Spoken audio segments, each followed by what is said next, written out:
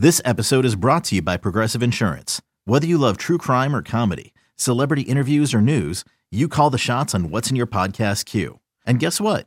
Now you can call them on your auto insurance too with the Name Your Price tool from Progressive. It works just the way it sounds. You tell Progressive how much you want to pay for car insurance, and they'll show you coverage options that fit your budget.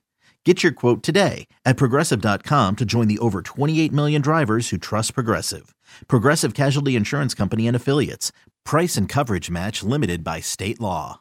Hey, I'm Brett Podolsky, co-founder of The Farmer's Dog. We make fresh food for dogs. We started the company when we saw what a huge difference it made in my own dog, Jada, when she stopped eating ultra-processed kibble and started eating fresh, whole food. The Farmer's Dog food isn't fancy. It's just real food delivered to your door in pre-portioned packs. It's better for them and easier for you.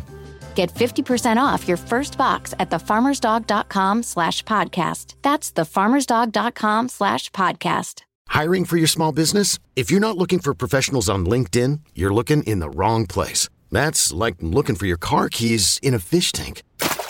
LinkedIn helps you hire professionals you can't find anywhere else, even those who aren't actively searching for a new job but might be open to the perfect role. In a given month, over 70% of LinkedIn users don't even visit other leading job sites. So start looking in the right place. With LinkedIn, you can hire professionals like a professional. Post your free job on linkedin.com/recommend today. Raider Nation is never shy. You ask, we answer. It's time for the Raider Nation mailbag. What's on your mind, fam? Drop us an email at mail@silverandblacktoday.com. That's mail@silverandblacktoday.com. Now, it's your time to speak up. All right, shout out to our man T-Storm, our voice guy at Odyssey, who's got the best pipes. Oh, yeah. He definitely does. Man, he's got pipes. You got to like that, but that's our new mailbag intro. I'm feeling good. We got a Mo intro. We got a mailbag intro. We're upgrading here. Yes. You know? We got to give the fans a good product. That's right. And we have a new main show open for the off season. Yeah, I'm just keeping it fresh for, Mo, listen. We're not a bunch of hacks here. We're thinking of our listeners always. Keeping it fresh. No stale content over this way. That's right. We shower regularly. Plus, we get new openings. There's some guys on podcasts, you can look at them on video and you can tell they don't shower all that much. All right, so we're back here. This is Silver and Black today. Mo Moten, Scott Branson with you. If you're watching us on YouTube, thank you. If you're listening to us on 98.5 The Bet or 1140 The Bet in Las Vegas, both radio stations, we appreciate you being with us as always too. Okay, Mo, we're going to get to questions. We got plenty of questions.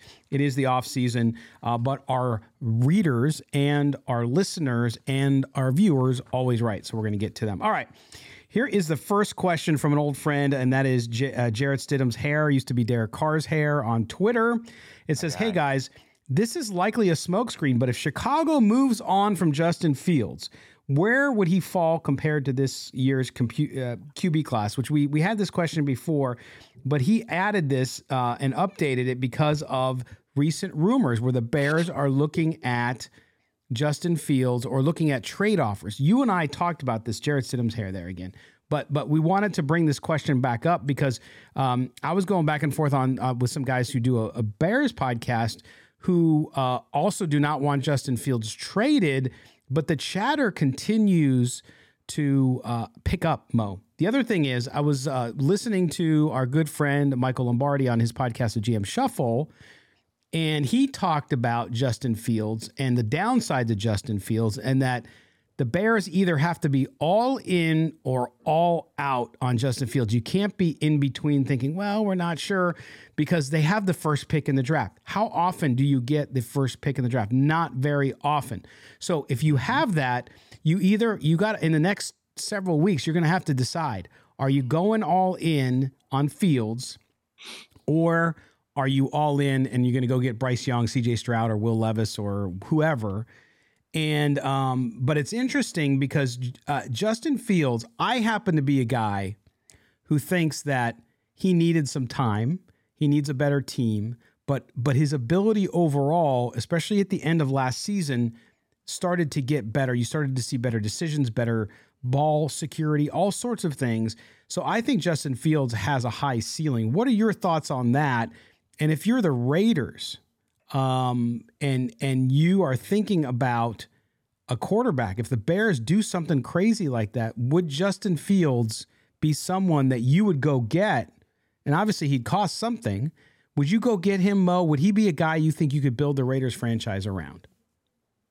This is a good question because one of our other listeners, I think it was Tier 22 Raiders, his Twitter name, he brought this up.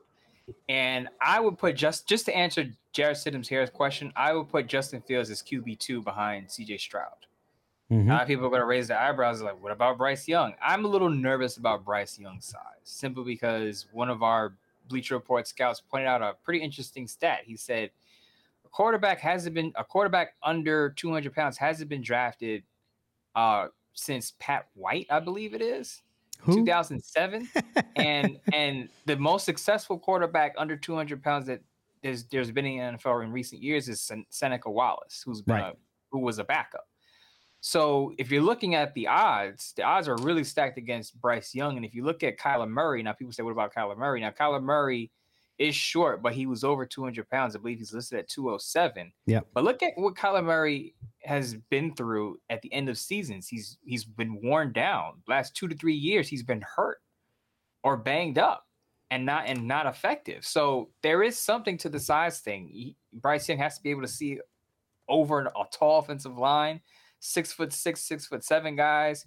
He's going to have to do a lot of movement outside of the pocket to be successful. So I would prefer, I'm not a prototypical measurements guy. If a player is good at his position, he's good at his position, right? Right. But I would prefer a Justin Fields who fits the prototypical size, and I think he's more of a thrower than people realize. I think in Chicago, he's had to run out of necessity. He's only had one, for the most part, he's only had one decent receiver in Chicago, and that's Darnell Mooney. He got hurt at the end of last year. I know they traded for Chase Claypool, but he didn't amount to much coming over from Pittsburgh. So out of necessity, with a bad offensive line and limited weapons, he's had to run. So he's got to use what he has. And I think if you put a strong offensive line around him and a couple of weapons, as the Raiders have in Adams, Waller, and Renfro, he could be a successful passer in the pocket. So I would have Justin Fields. I think it's for Josh McDaniels because I don't think he's a running quarterback. I think that's very lazy analysis to say, oh, he's a running quarterback, doesn't fit. Give him some weapons, give him an offensive line. I think he can flourish. Yeah, and he's shown that he can throw the ball at times. It hasn't been consistent because for many of the reasons you mentioned. My only concern with Justin Fields is ball protection, not only the interceptions, but he had 15 fumbles. I think he only lost 2 of them. Okay, but still he's been forced to run. So how much of that is because he's on the run and his ball security versus in the pocket? Ball security in the pocket, very different than when you're running outside of the ahead of the line of scrimmage and being hit as some quarterbacks are. And so Justin Fields, it's an interesting thing. I still think the Bears are just trying to elevate the price of their draft pick, but we'll see. We'll see. And I like Justin Fields. And if the Raiders feel that they can get him and they're not going to be able to get one of their other guys and the price is right, why not? But we'll see, certainly. And Jared Stidham's hair, thank you again for resending in the question with that new updated information. So good stuff. Really quick, true story. Yeah. I actually thought that Justin Fields should have went to the Jets at number 2 instead of Zach Wilson. I was actually, when I put out my mock drafts, I said, the Jets should draft Justin Fields, and they fumbled that, and they went with Zach Wilson. You see what happened. Yeah, there you go. They should have listened to you, Mo. Should have been GM, the mean green GM. All right. Should have been. Here we go. Next question. Again, thank you, Jared Stidham's hair, for that one. All right, we move on now. Hey, guys, great show. My favorite listen when it comes to the Raiders. Thank you. We appreciate that. Appreciate you. Well, I'll give you his name in a second, but we appreciate the compliment. A question: with all the questions surrounding the Raiders staff, selling a little or a lot? Shopify helps you do your thing, however you cha-ching. Shopify is the global commerce platform that helps you sell at every stage of your business. From the launch your online shop stage, to the first real-life store stage, all the way to the did we just hit 1 million orders stage. Shopify's here to help you grow. Whether you're selling scented soap or offering outdoor outfits, Shopify helps you sell everywhere. From their all-in-one e-commerce platform to their in-person POS system, wherever and whatever you're selling, Shopify's got you covered. Shopify helps you turn browsers into buyers with the internet's best converting checkout. 15% better on average compared to other leading commerce platforms. And sell more with less effort thanks to Shopify Magic, your AI-powered all-star. Shopify powers 10% of all e-commerce in the U.S. And Shopify is the global force behind Allbirds, Rothy's, and Brooklinen, and millions of other entrepreneurs of every size across 175 countries. Plus, Shopify's award-winning 24/7 help is there to support your success every step of the way. Because businesses that grow with Shopify. Sign up for a $1 per month trial period at shopify.com/Odyssey Podcast, all lowercase. Go to shopify.com/Odyssey Podcast now to grow your business, no matter what stage you're in. Shopify.com/Odyssey Podcast. How is Dave Ziegler viewed around the league? Is he respected and thought of highly as a personnel guy? Please give me some hope. Keep up the great work. That is from Raul Peru. Raul Peru, new writer into the show. We appreciate that, man. And again, thank you for watching and listening however you consume the show. Dave Ziegler around the league. We only know from what we heard him coming in, Mo, and his record, limited record, in New England as a player personnel executive. But when you look at him, and Raider fans aren't happy with what happened last year, so a lot of them have a negative view, but that's not the view of Dave Ziegler around the league. I think Dave Ziegler has some respect simply because of where he comes from in New England. Now, Dave Ziegler as a GM, the jury's still out on him because he's only been he made a lot of moves in his last year in New England. So when the Patriots made all those big moves in free agency, brought in a bunch of guys, Hunter Henry, Jonnu Smith, he was behind that.